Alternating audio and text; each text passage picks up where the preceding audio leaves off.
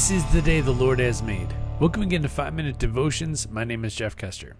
Today we'll be continuing our walk through the book of Acts, and today we'll be reading Acts chapter 15, verses 1 through 21 out of the New Living Translation. When Paul and Barnabas were at Antioch of Syria, some men from Judea arrived and began to teach the believers, "Unless you are circumcised as required by the law of Moses, you cannot be saved." Paul and Barnabas disagreed with them, arguing vehemently. Finally, the church decided to send Paul and Barnabas to Jerusalem, accompanied by some local believers, to talk to the apostles and elders about this question.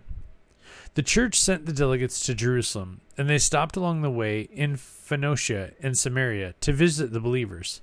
They told them, much to everyone's joy, that the Gentiles too were being converted. When they arrived in Jerusalem, Barnabas and Paul were welcomed by the whole church, including the apostles and elders. They reported everything God had done through them. But then some of the believers who belonged to the sect of the Pharisees stood up and insisted the Gentile converts must be circumcised and required to follow the law of Moses. So the apostles and elders met together to resolve this issue. At the meeting, after a long discussion, Peter stood and addressed them as follows: "Brothers, you all know that God chose me from among you some time ago to preach to the Gentiles, so they could hear the good news and believe.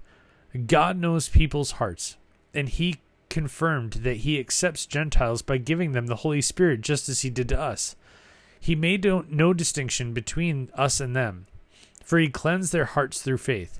So why are you now challenging God by burdening the Gentile believers with a yoke that neither we nor our ancestors were able to bear? We believe that we are all saved by the same way, by the undeserved grace of the Lord Jesus." Everyone listened quietly as Barnabas and Paul told about the miraculous signs and wonders God had done through them among the Gentiles. When they had finished, James stood and said, "Brothers, listen to me. Peter has told you about the time God visited the Gentiles to take them from a people for himself. And this conversion of Gentiles is exactly what the prophets predicted. As it is written, 'Afterward I will return and restore the fallen house of David. I will rebuild its ruins and restore it, so that the rest of humanity might seek the Lord, including the Gentiles, all those I have called to be mine. The Lord has spoken, he who has made these things known so long ago. And so my judgment is that we should not make it difficult for Gentiles who are turning to God. Instead, we should write and tell them to abstain from eating foods offered to idols, from sexual immorality, from eating the meat of strangled animals, and from consuming blood. For these laws of Moses have been preached in Jewish synagogues in every city on every Sabbath for many generations."